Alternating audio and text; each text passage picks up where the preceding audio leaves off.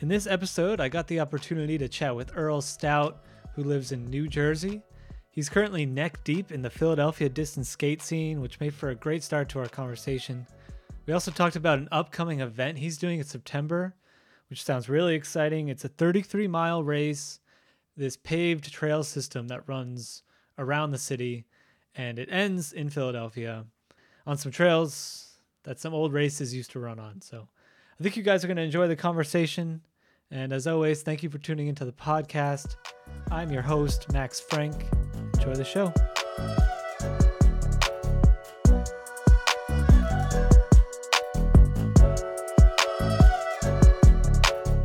All right, welcome to Skating in Circles. I'm here with Earl, aka Duke Pearl, aka Social Push Philly, aka Philly Longboard Crew, a man of many names and many Instagram handles.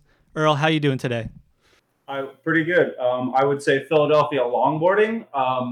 Someone else is Philly Longboard Crew. Oh, I got that wrong. Okay. Sorry. Good to know. So yeah, we're here with Earl. We're going to talk about the Philadelphia skate scene and some other things. But let's get into it. So Earl, where are you right now? Obviously, I kind of just gave it away, but I am just east of Trenton, New Jersey, capital of New Jersey, in a small little town called Groville. It's a sub kind of little town of Hamilton Township. It's a historic part of the Underground Railroad, stuff like that. Pretty historic. Very cool. I feel like not a lot of people know that New Jersey has a lot of like rich American history in it because it's like right in this epicenter of all that stuff. That's awesome. So you don't live in Philadelphia, but you're pretty close. How far from Philly? About a half-hour drive. Nice. I lived in the city for about 10 years, a little over that. Okay, when was that? I moved out of the city the fall of 2017. I moved into the city around 2010 or 11, something like that. All right, so this is a skateboarding podcast, and we talk about skateboarding. So I got to know, when was your first time riding a skateboard? First time riding a skateboard, around the age of 10 or 11 with my buddy Sean Mattis, who I've known since elementary school. We grew up skating and snowboarding together, and we're still really good friends to this day.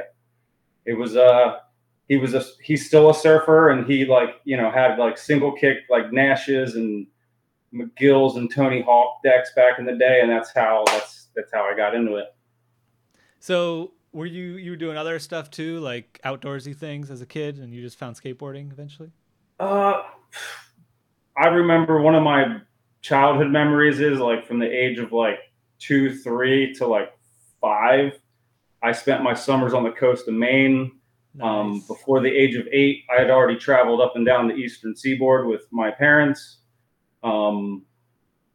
Just grew up outdoors, camping, appreciating nature. That's cool. When did you find the Philly skate scene? Like, when did that happen? I came upon the Philly scene around 2010. I had gotten into longboarding like around 2005 with my buddy Chris Marble, who Sean Mattis, we're all good friends to this day. Chris had a single kick gravity. We would skate it in his driveway. And then 2006, I got diagnosed with cancer. Didn't really do much for a little bit. The spring of 2009, some friends of mine from high school, one of them being Joe Hodnicki, he was doing graphics for Bustin' at the time in 2009, and Bustin' was in Hoboken, New Jersey, and they invited me to a warehouse party that night. And from there, it was just like a catalyst of connecting with people and just knowing you're in the right place at the right time. And that's kind of how I bestowed myself upon to the community. I remember my first board I think I bought was at the Bustin' Skate Shop, and it was what was it called? Something with an S? Can't remember, but I love that board. What year? This was must have been either 2009 or 2010 because was it a wedge drop deck? Yeah, well, yeah, it's the one. Yeah, you know what I'm talking about. It's the And it was drop in kind the of middle. ovalish, Oval, no. kind of like tapered. Yeah, I think so. I think it might have been the strike. Strike, yes, yes. I was going to say striker, but that didn't sound right. Cool. All right, so you've been skating for a while. Philadelphia is your sort of hub from where you learned and where you sort of got into the scene. But in addition to that, and like, you know, you talked about how you are a cancer survivor and stuff. So I want to know. I ask this question to everyone, so I got to ask it to you. What motivates you? It's a question I thought about for a lot, like the past couple of days, because I listened to Joe's podcast. What's up, Joe? Everything, the good, the bad, the contrasts of life, the motivation to keep on going and like be resilient. You know, my experience and journey with cancer is something that I wouldn't go back and trade for the world. It literally showed me things that I would have probably never seen. And saying that, what motivates me? Everything. Spirits that are no longer with us, like Noel and Brent, who, you know, we'll probably get into talking about. I really feel Noel's spirit strongly a lot with like being at big events, and just Joe could probably say the same thing. You know, I'm open to talk about it. Not to say that no one else is. I like to be transparent with it because it's a strong thing that someone's energy can carry on still to this day. Right. Yeah. And I guess for those who may not know, right, Noel Corman was he created the Shroupers Union, right, which is this organization of skateboarders. We talked about it a little bit in the last episode. People from all over the U.S., people from all over the world, chapters, groups of people who skate and have like-minded sort of views about how to approach life and how to approach each other, how to be kind and all that. High fives and positive vibes is the main mantra there. But you have a really good story about Noel and Ladiga. And I would like you to tell that if you could, because I've heard this story from other people, but I don't know if I've ever heard it from someone who's been there. So you were actually there, right, when this happened? So, yeah, 2012 is the only year I've done Ladiga thus far. I flew down, I drove back with Noel and Luke, and we followed the whole busting crew, which, you know, the one person that is still very heavily involved to this day is Jeff Vine from Pantheon. Hell yeah. He was there as well. So we leave Ladiga. That third day it rained. You know, we're all soaking wet. We were hungry. We wanted to just like shake off, you know, the bolts from skating 94 miles. So Sasha Popper was like, all right, we're going to stop in South Carolina and we're going to go to like this backwoods area to get like a photo shot, like a photo op. And it was like this brick, probably like I'd say 3, maybe 4 stories. It was like the front wall and there were some sides. It was kind of dilapidated and it was like probably like a field, not really a field, kind of a meadow-ish, maybe back like 300, 400 yards.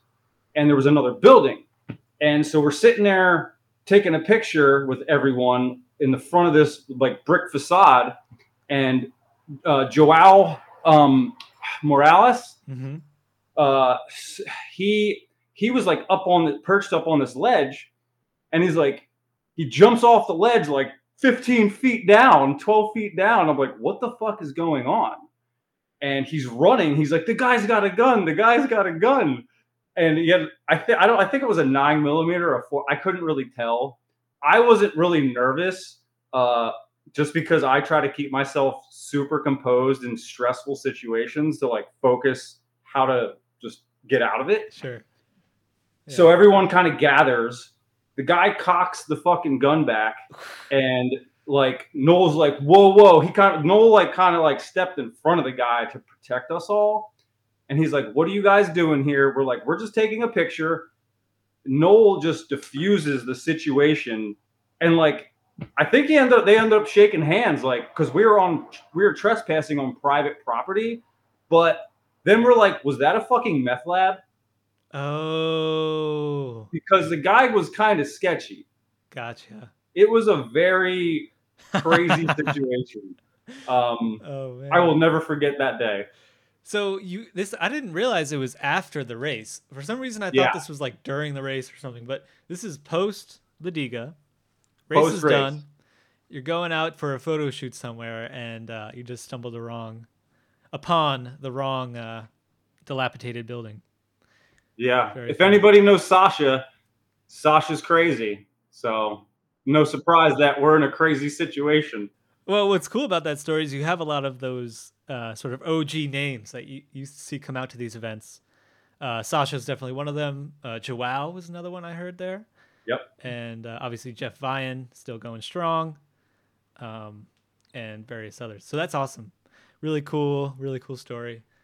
Glad you made it out alive. And it's a great Thank you. story about Noel too, because it shows like the kind of person he was.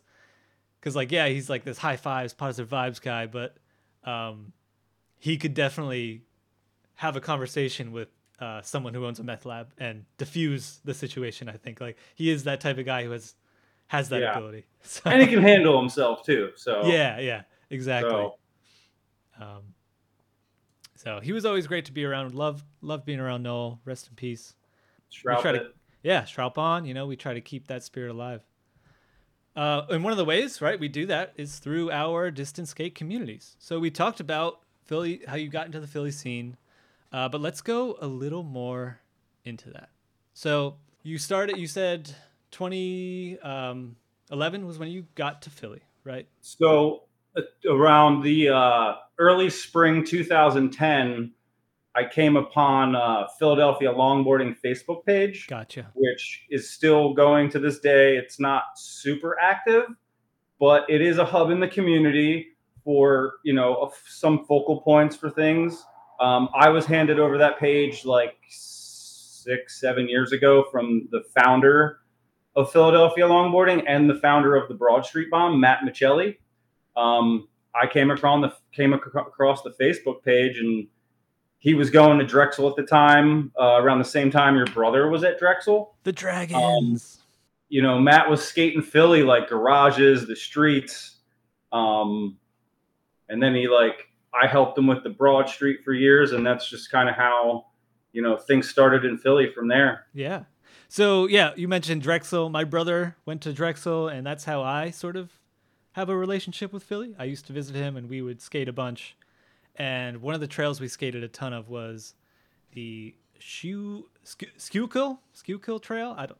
You pronounce it. Schuylkill River Trail. Schuylkill River Trail. And you had a event on this trail. But before we get into that, I loved this trail. We had so much fun. We would go out, and you think Philadelphia, it's kind of this gritty city, right? Maybe a little dangerous at night, but we would go out at like, past dark, well past dark, 10 p.m., right? Just skating that trail, and it was safe. We felt safe. Maybe it wasn't safe, but we had a great time, and that's my relationship with the city is like you can skate at night and it's relatively safe. Great trails. I remember bike paths being a thing, and like so super friendly city. And the trail we just mentioned, you had an event on that trail. Do you want to talk about that now? Yeah. So actually, the Kick for Cancer event was on the west side of the Schuylkill River. Mm-hmm. The SRT is actually on the east side of the river. So there's like the west side is Martin Luther King Drive, and there is now a paved trail that they've like improved. It's not as wide or as good quality as the SRT, but it is doable. There was another event, the Schuylkill, from like 2011 to 13. That's the maybe one I'm thinking of. 2010. And they did it down MLK from the Art Museum up to East Falls and then down the SRT.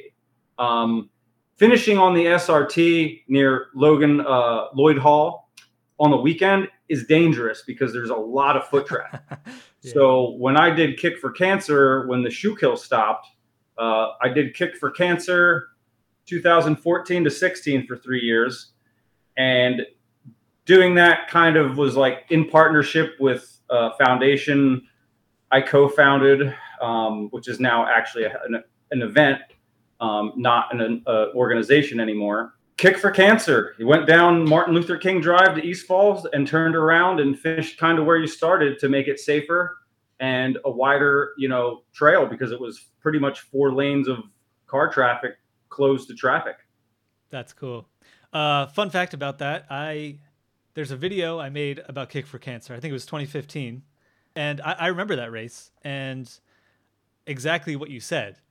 The shoe kill was a pain at the finish because there's so many people. You're sprinting. It's the end of the race, so you're like trying to get around skaters to pass them, but you're also getting around like strollers and pedestrians. It's just a mad dash, and the trail's not super wide. It's wide, but it's not like wide enough for that kind of shit. So yeah, on the weekend you got tons of people on it. And then MLK Drive is literally a street that they close on Sundays, correct? 4 lanes. Right. So that event I actually loved. It was super cool to see like what happens on the weekends in Philly, but also like how we were able to skate that day was really fun. Just being kind of like uninhibited by anything. I remember seeing a lot of other people on that trail, but they weren't even in our way in the slightest, right? If anything, they helped with draft and stuff like that. So, yeah, Kick for Cancer, awesome event. You did it for 3 years, right?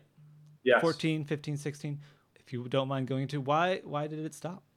So 2017, July of 2017, I was going into Colorado for a long weekend.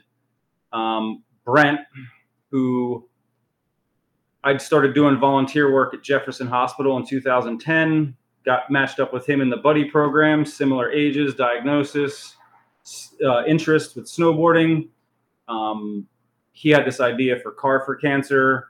I helped him co-found that grassroots event into a nonprofit. That is now the nonprofit status is Live Like Brent. Car for Cancer is just the Winter Festival headlining event.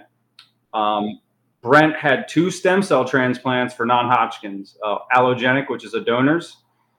He beat non-Hodgkin's twice from it, but was having complications.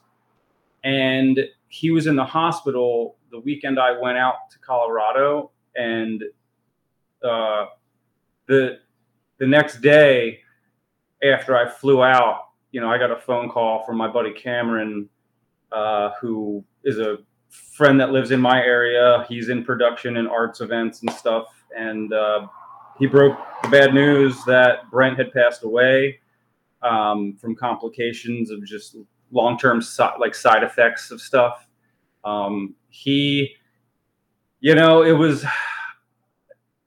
It was kind of sudden, but it was up and down for like a month, something like that. And, he battled as hard as he could. So that was like the middle of July 2017. And then in August, my little brother passed away unexpectedly. So it was just like, I was like really starting to think about doing Kick for Cancer again. And like around when Brent was passed, like having these complications, and like was talking to some people about it, and like people were asking, and I had also went through a breakup before that. Oh, wow. So it was like triple like, whammy. Just you got to take care of yourself first before everything else. Yeah, absolutely. And then literally after that, so when I found out my brother passed away, my other girlfriend at the time of that, she had just ran a 10K that morning, and we went back to my place and like took a nap because it was hot, it was humid. Woke up a few hours later to my phone having been blown up, and that's what happened. Wow. So I decided to take a year. I just decided to put it on the back burner for a little bit. Yeah, take some me time for sure. Well, I mean, obviously that's tragic, right? What you just said and everything. But I think what's amazing is that you have, especially with your friend Brent and the foundation, like he's left an amazing legacy, right? And you're here to carry that on, and you have a great outlook on life, you have a great attitude, and with the Live Like Brent Foundation, I would like to know a little more about that though. So you mentioned like a buddy program. You and Brent were linked up. How does that work?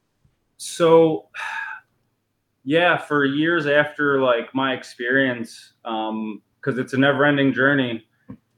Um, it For like a year or so after my stem cell transplant from Hodgkin's, I did a lot of like nutritional diving, cleansing, and questioning how did this happen?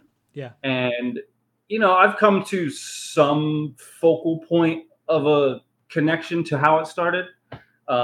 It's not something like I focus on, it's just something that I feel could be a possibility of how it started. Um, and then from there, it was like, I'm still here. What can I do to help others? Um, so I had my stem cell transplant at Jefferson Hospital in Philadelphia.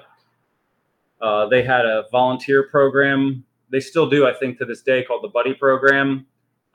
You get matched up with people that are like-minded, similar age, diagnosis per se, and interests. And then I got linked up with Brent, I think, because I went to see him and his family Christmas Eve of 2012. So I went there Christmas Eve to meet him, and instant connection as friends. Our second or third time meeting, he mentioned this idea for Carve for Cancer, and I was like instantly like, I got your back. Like, I'm with you on this. And the first couple years, it was kind of grassroots. And then from there, like, I think the third year, we established it as a nonprofit. About 3 or 4 years ago, they took the status into Live Like Brent Foundation, and Carve for Cancer is still the winter headlining winter festival event. Okay, cool. What exactly happens at Carver Cancer? We got bands, we got a rail jam, we do a bank slalom kind of like race. We got vendors. It's just like a winter festival. That's cool. We try to be interactive as much as possible with everyone. Like, we do a live graffiti mural. Yeah, it's still growing. It's more of a regional thing. In the kind of the area where Brent grew up in northeastern Pennsylvania. Cool. It's funny, right? You don't necessarily associate Pennsylvania with like snowboarding scene, but there you have it right there. So, like, I don't think I really thought. I guess the Appalachian Mountains go right through Pennsylvania though, so that kind of makes sense. Yep. That's cool. So yeah, Carve for Cancer. If you're in the area, it still goes on every year, I assume. First Saturday of February at Montage Mountain in Scranton, Wilkes-Barre area, where Dunder Mifflin is. Yeah, I was gonna say that sounds like an Office reference. Did you want to kind of clarify what Carve did and what Live Like Brent Foundation is doing? Yeah, sure. Go ahead. So Carve, we raised funds for blood cancers and awareness. The money we raised went to Washington Medical University in Washington State, where the focal point was for a rare non-Hodgkin's lymphoma.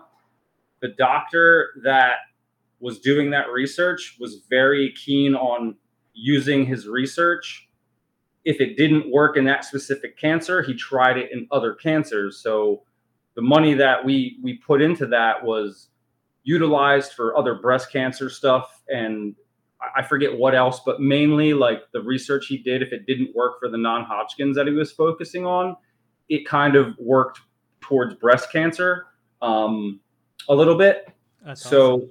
So now Live Like Brent Foundation, the money that is raised goes to, I don't know, 12 different hospitals in the mid-Atlantic.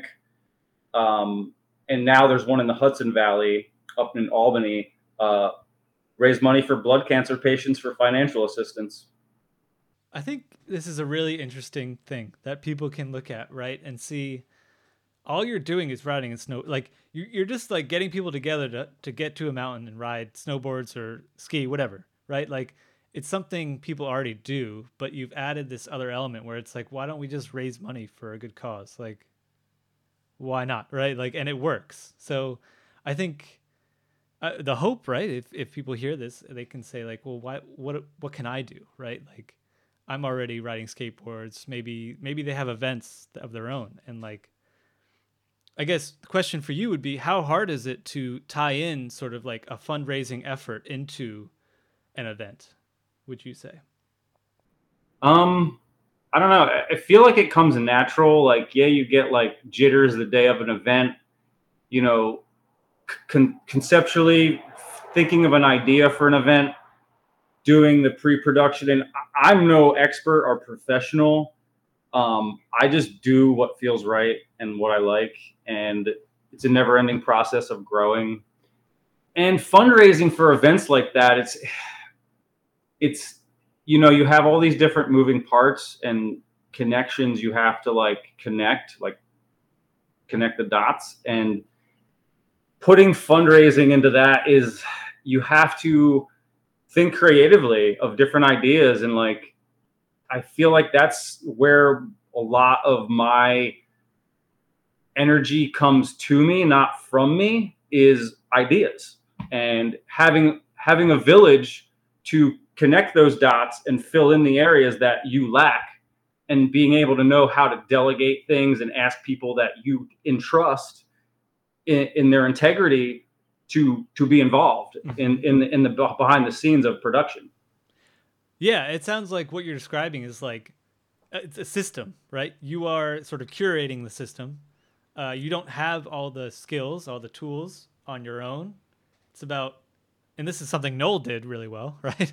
Yep. Finding the right people for the right job, and like, I think that's a tough thing to do, right? Yeah. It takes a village. Like, you can only emanate so much light and energy where you need other people to assist and be that stoke that keeps the fire burning, and feed off each other's energy in a positive, non-egotistical way. Mm-hmm. Yeah, definitely. Even with this show, I was like, originally I was like, I just want to do it for fun, like I'm having fun. But once I started seeing people were actually watching it, I was like, oh, like I need these people. Like they're motivating me to like make the content better, and like I've gotten great feedback and stuff like that. So like utilizing the community is a skill in itself, but it's kind of something you have to do Yeah. with stuff like this.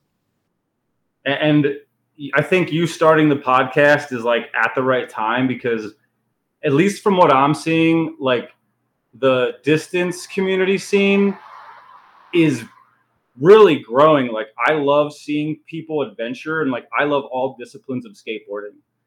Do not get me wrong, I shred hard. I'm very conservative with my energy. Seeing you do this at the right time, I feel, is like great to have another lighthouse in the Yes. community. So thank you, Max. Oh, my pleasure. Thank you for being on the show yet again. But and that's just it, right? Like I couldn't do it without people coming on the show and being willing to talk about this stuff. You sharing your story. I think, last episode we talked a lot about Kansas City skate scene, right? And I don't think many people knew that there was a thriving distance skateboard scene in, the middle of the US, right? Kansas City, Missouri. So bringing awareness to this kind of stuff is also key, because I imagine there's people in Philadelphia who don't know you exist. You know what I mean? Or don't know like Yeah. the communities exist in Philly. So we've been using the word community a lot today, and I don't think we can do that without mentioning Community Bikes and Boards, which was is that Bikes and Boards? That's what it was called.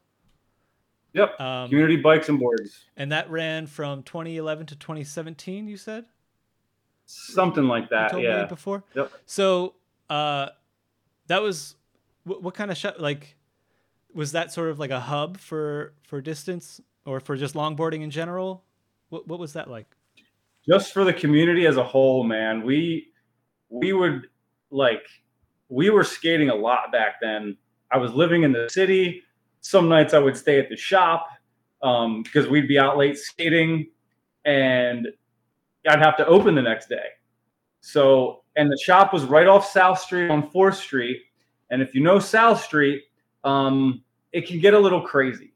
So we always had interesting things going on. I mean, we would Tuesday or Wednesday nights, we would do rides. We would skate a couple miles, maybe, say 10 miles. We'd wait till like after 9 or 10 o'clock. Me and Michelli would skate garages, and we learned the hard way by skating them on weekends before 10 o'clock. And then we'd like end up in the back end of a car going down the garage, then pulling out. Thankfully, I've never been injured doing that. Michelli, on the other hand, has had his fair share, and some other people. Jeez. But I came up with the unofficial rule, like, hey, if we're going to do this and be kind of out of control within our control, let's kind of be a little mindful of that. Weekends are a no-go at all whatsoever. Fridays, Saturday nights, no, absolutely not. So like even Sunday nights are a little iffy, and we would do like Monday through Thursdays, but it was more like Monday, Tuesday, Wednesdays. We would skate the garages after like 9 or 10 o'clock at night. Mm-hmm.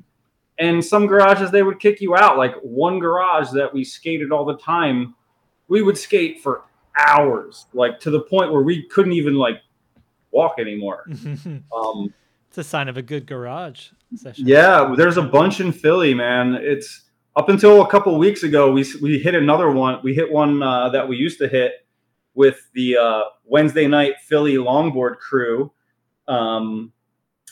I kind of was like, hey, who wants to hit a garage? And everyone was like, me. Some people are like a little like, I don't know. So I'm trying to, with Social Push Philly, come September, Monday nights will be garage night. And Friday nights might be another thing. You heard it here first. What's that? I said you heard it here first. Monday nights, garage nights. Like absolutely, totally. But what I'm noticing, the community is kind of growing in Philly, and it's still small. It's not as big as like New York City. Tough to match. What's that? It's tough to match New York City. I feel like I'm not trying to match them. Yeah. They're their own beast. And I have respect for it. It's just Philly is totally different. And my concept for the platform is similar, but in a different style, as Lake would say, of Social Push NYC. Things that me and him talked about before I initiated it. And he knows kind of where I want to go with that. What I'm noticing is this younger generation that is getting into the scene doesn't really know the history of how certain things started and where it came from. I could be wrong, but it also goes into like helmets, safety. I thought you were going to say that. I am seeing a lot less people wear helmets, and lately I am seeing a lot more people get injured. Yeah. All right. So we can talk about this real quick. Skating in Circles podcast is very supportive of wearing helmets, but we're also very supportive of individuals being individuals. So if you don't want to wear one, that's your call. But I wear one every time I skate. Like I'm always like, oh yeah, I can just ride down like if I'm testing a setup, like, oh, I changed my bushings, let me go pump it down the street. I put my helmet on because if there's any time I'm going to eat shit, that is the time, right? Like when you don't think it's going to happen, that's when it happens every time. As Joe Lem from Santa Fe Skate School would say, you only need your helmet once. Yeah, exactly. And it's only good for one hit too. So if you do fall and you crack your helmet, get a new one. It's worth it. Yeah, I don't really wear anything else typically, but I recommend it for people who feel like they need it. There's no shame in wearing wrist guards, right? But your head is something you can't really repair that easily. Sometimes not at all. Permanent damage is a thing, and you might as well prevent that as best you can. That's my take. Sounds like you have the same take. I do notice no one, or maybe a couple people, but pretty much no one in those Instagram videos. No one really has a helmet on. But again, that's your prerogative. You can do whatever you want.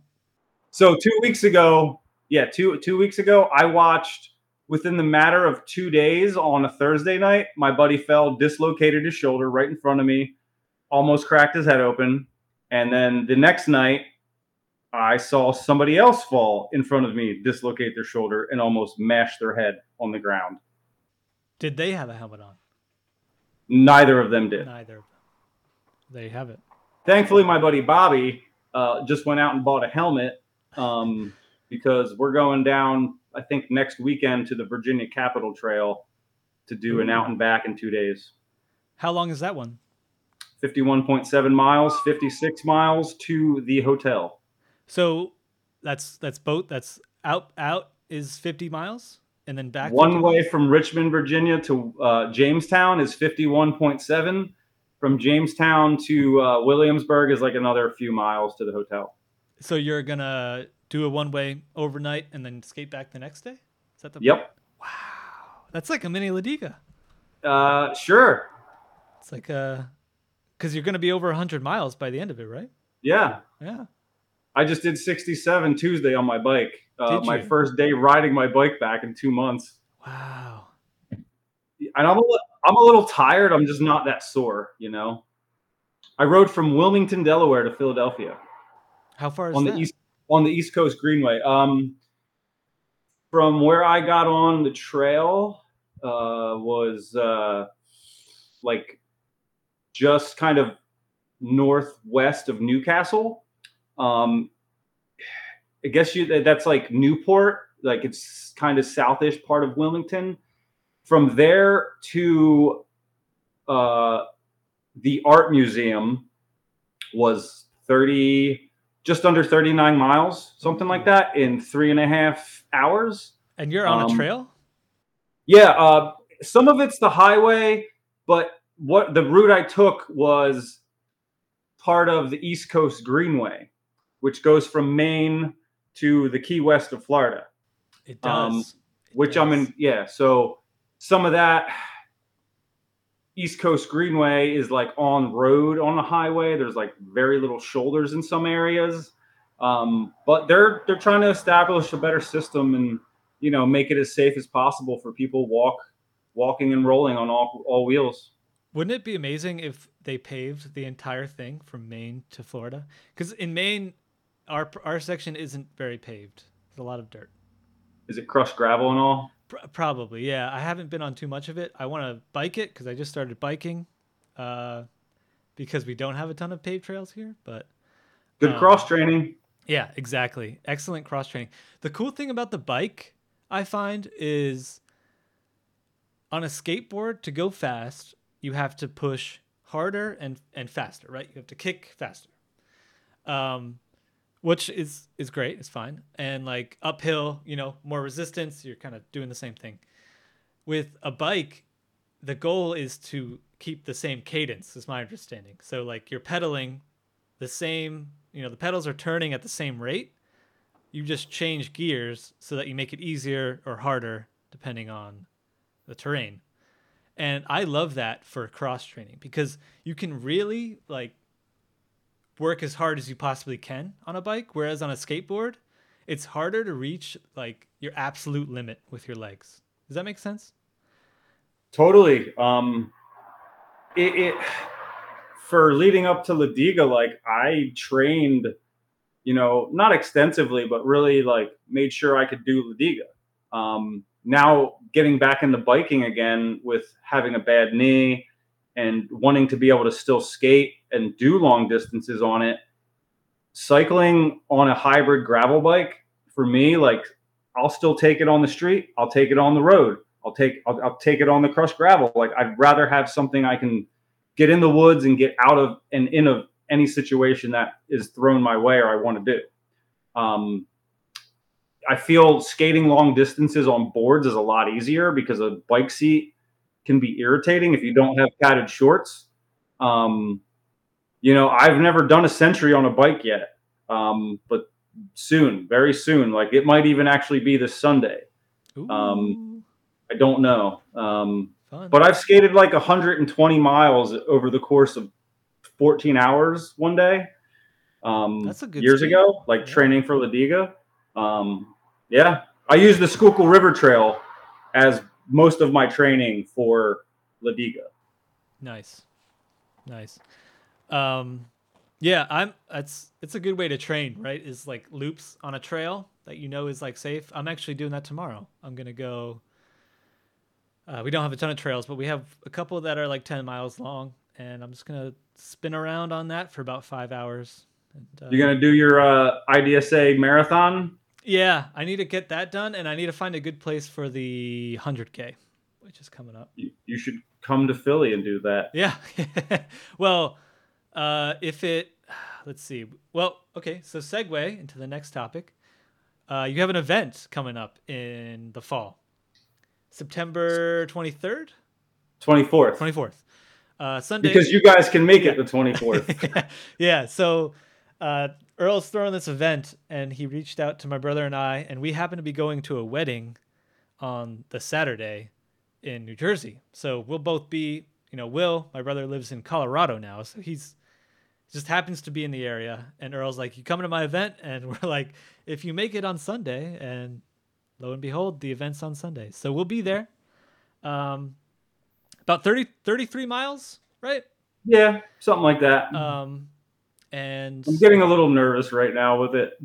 yeah, well, it is what it is. It's event planning. You should be. It's a good sign. Well, I need volunteers for at least 2 checkpoints. Okay, I might have one volunteer for you. I can't confirm, but I might have one. Yeah, we'll talk more. I'm just trying to dial in the sponsors, the logos, and the graphics for the event flyer. It's a lot of work, man. Like we already kind of talked about. It takes effort, takes time, and you're the right man for the job. So thank you for putting on events. It takes individuals, everyone listening, it takes individuals who do this on their own to have more skate events. And this is something I didn't really realize years ago when I was going to a lot of skate events that and I knew, right? It's a lot of volunteer, but I don't think I really processed it. And I'm actually trying to throw an event too. And I think I will learn a lot in that process. I helped with La Diga, and that alone was like a lot of logistics to sort through. And I was just helping, So yeah. Kudos to you for putting on this event. It's called the True Kill, which is a homage to the Shoe Kill, I believe. And the true part is just truly utilizing the trail system in the greater Philadelphia area, which is mostly the Schuylkill River Trail. There's the Perk Yeoman Trail, the Autobahn Loop Trail. The race is going to start on the Chester Valley Trail, which goes into the Schuylkill. That all encompasses parts of Rails to Trails, which is a national organization that I'm in contact with someone in the Mid-Atlantic area, as well as the East Coast Greenway. And the greater Philadelphia area, the tri-state area of Eastern Pennsylvania, New Jersey, and Northern Delaware has this other organization called the Circuit Trails, which is another organization that has to work with 3 different state governments, essentially. But Pennsylvania has a lot of construction going on. Jersey is right behind there. I'm not too familiar with Delaware yet, but I'm doing some scouting and just checking things out to see what's going on. The projection for the circuit trails is by 2025, they're supposed to have like the SRT, the Schuylkill River Trail, paved from Pottsville or Pottstown. I forget which is the further one out, to Philly. And it's going to be like 98.5 miles one way. But I have to do more recon because I literally just talked to other people. Last Sunday, I was up north of Phoenixville on the SRT with a couple people. They have paved a section that wasn't paved like 6 years ago. So depending on the construction and projection of them finishing all this and getting to check it out for myself first, I would really love to do a staged race from Philly to Pottstown, Pottsville, to Philly and back. Whether it's 2 or 3 days, that is something that has to just start thinking about, at least, and lightly putting little things together.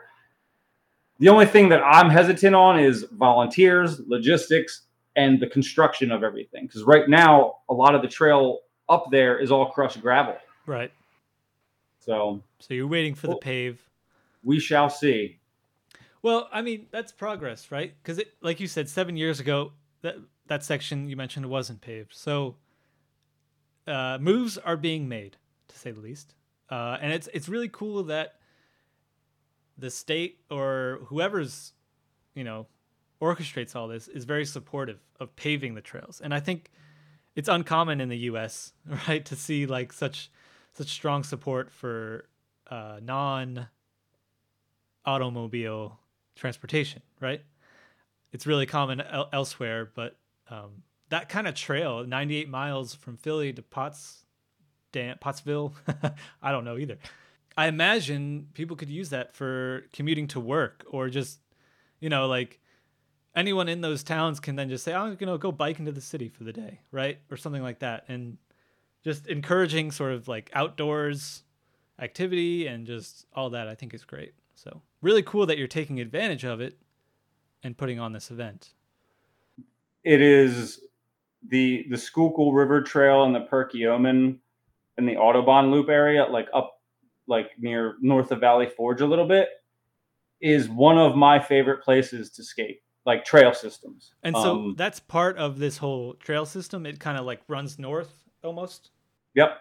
Chester Valley, Audubon Loop, Schuylkill River Trail, Perkiomen are all part of the circuit trails. Near me, I have a bunch of trails coming up. New Jersey is a little behind the production of construction behind Pennsylvania of the trails. Classic New Jersey. But yeah, we will not get into that. Hey, I'm from Jersey. I'm allowed to. I know, North Jersey. It's like oh, you're making the distinction now. Okay. North Jersey. Yes.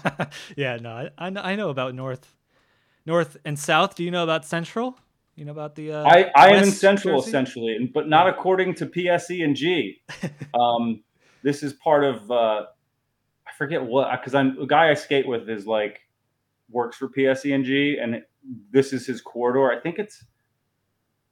think north, just north, like South Hunterdon is still considered South Jersey. I forget how they demographically separate it, but there is a Central Jersey because Pork Roll is the epicenter founding area of pork roll is Trenton.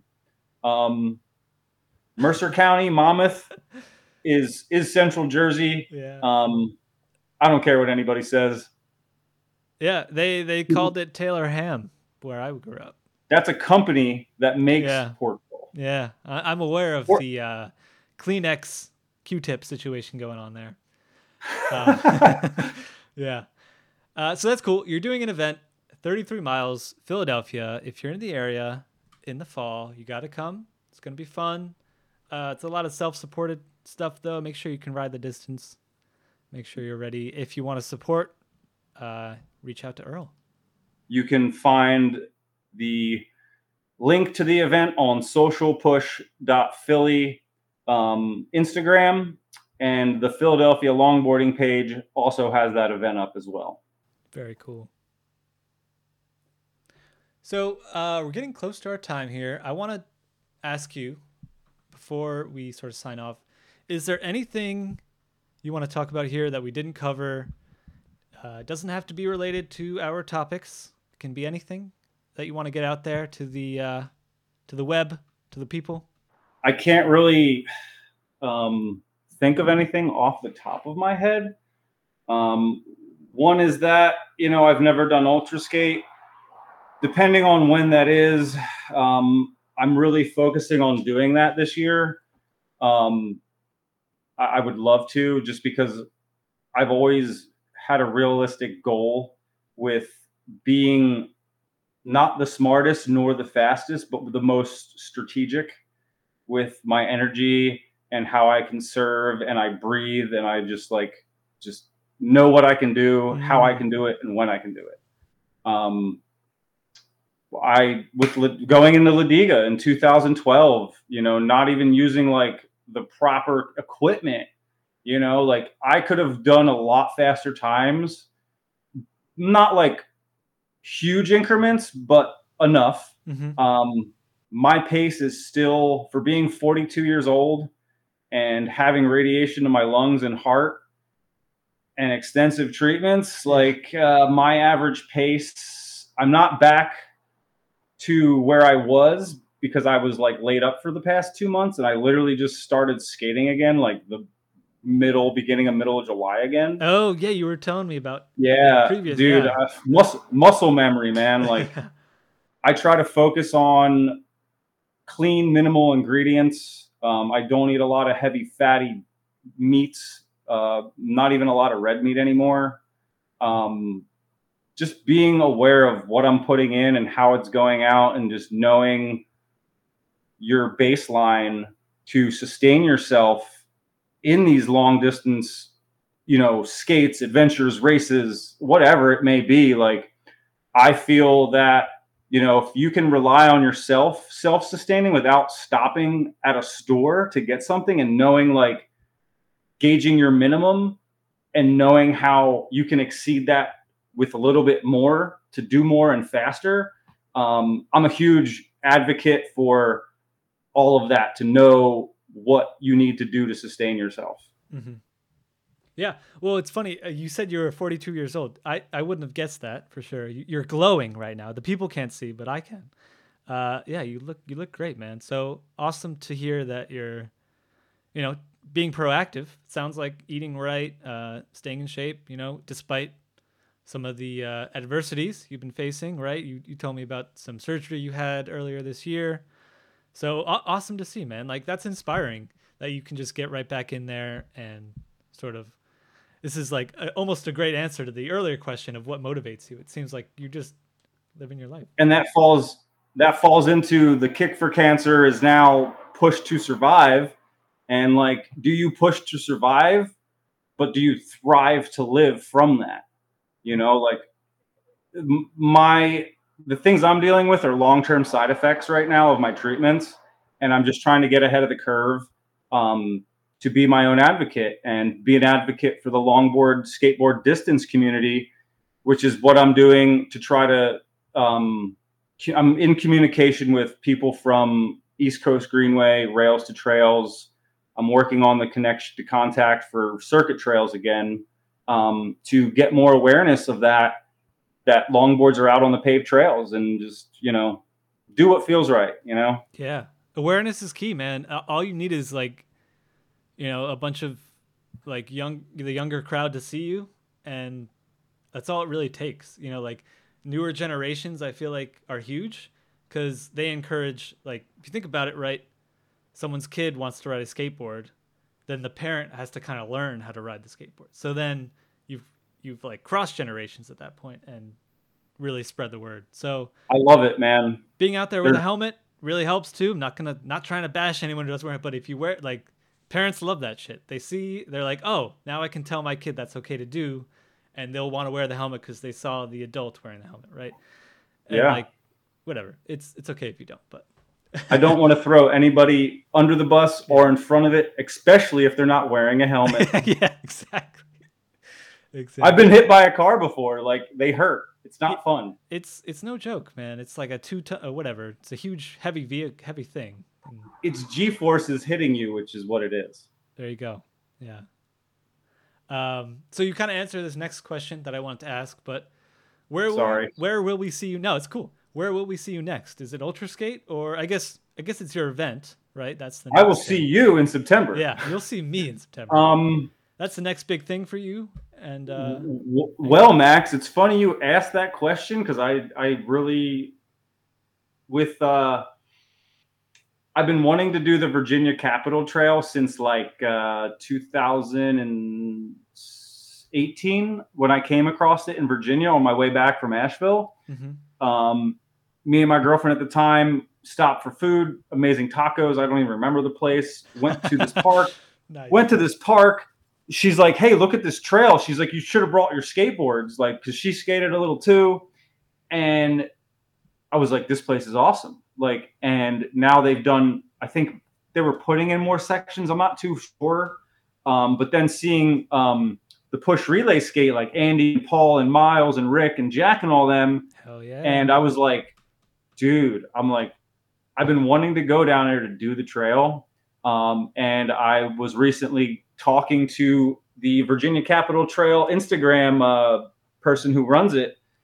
And you might see something on their Instagram in a few weeks. Supposedly, no longboarder has done it out and back within a day or two. Oh, shit. So that's more motivation for me, not to like be that person, but it's like, hey, I've been wanting to do it. I'm planning to do it. I try to communicate and try to get contacts and like communicate with people to see where it can go to be like more advocacy for the boards on paved trail systems. That's so cool. You know, to spread the awareness. So maybe on Virginia Capitol Trail in a few weeks on their Instagram. Yeah. I don't know. Oh man. So that's awesome. How long is that trail? 51.7 miles from Richmond to Jamestown. Right. And because you had said that earlier, and you're gonna do it out and back in 2 days. Yeah, I'm taking 3 days off.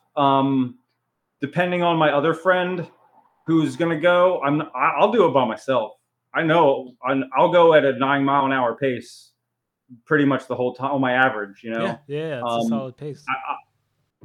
The thing is, don't go under the 8.5 average. Mm-hmm. That's the Ladiga. Like the Ladiga rule. I've used that for so long. Like my average pace is not where it is on the bike and the board just because of recovering from a surgery and just getting back into it. But yeah, my average pace, like casually, is like 9.5 to 10.2 on a board. And when I'm in prime shape, whatever that is, the bike is like more like, I guess, 11 and a half.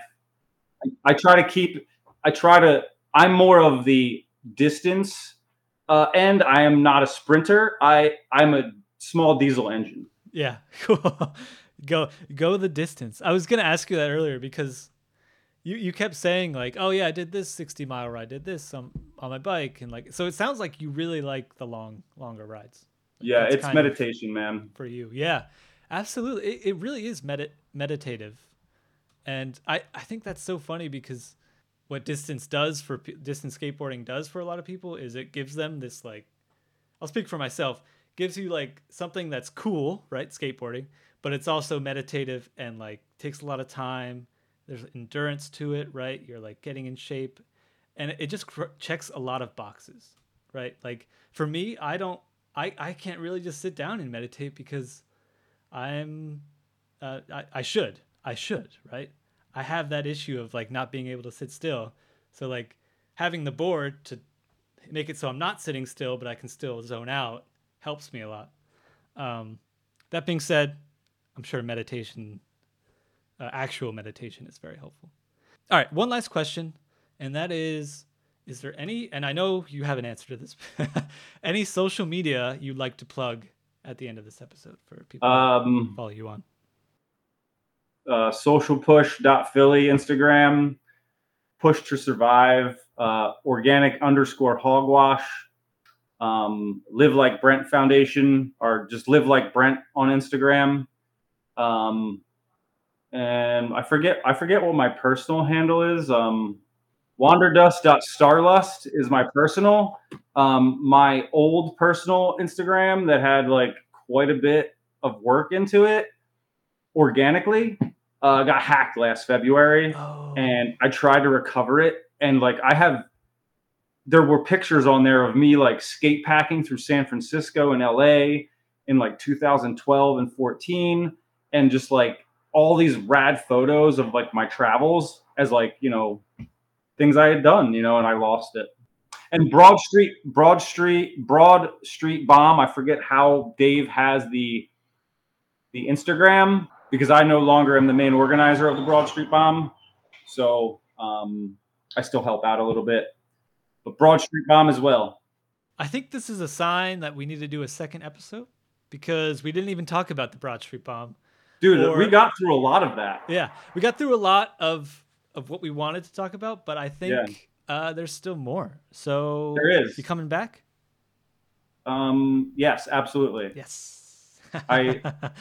Dude, you and your brother have been like, you know, we don't know each other all that well, but knowing your brother back then, like, it was always this calm, cool, collected vibe of like, we're skating, we're friends. It's just a natural friendship per se. Yeah, that's all that matters, man. So when you do your event, who's going to do your flyer graphics, Casper?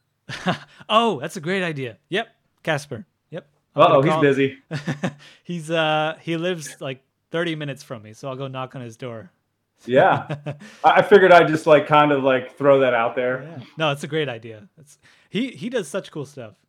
Who knows, Max? Maybe I'll be up there in 5-10 years. You gotta, yeah. I mean, even if you're here just passing through, you gotta let me know.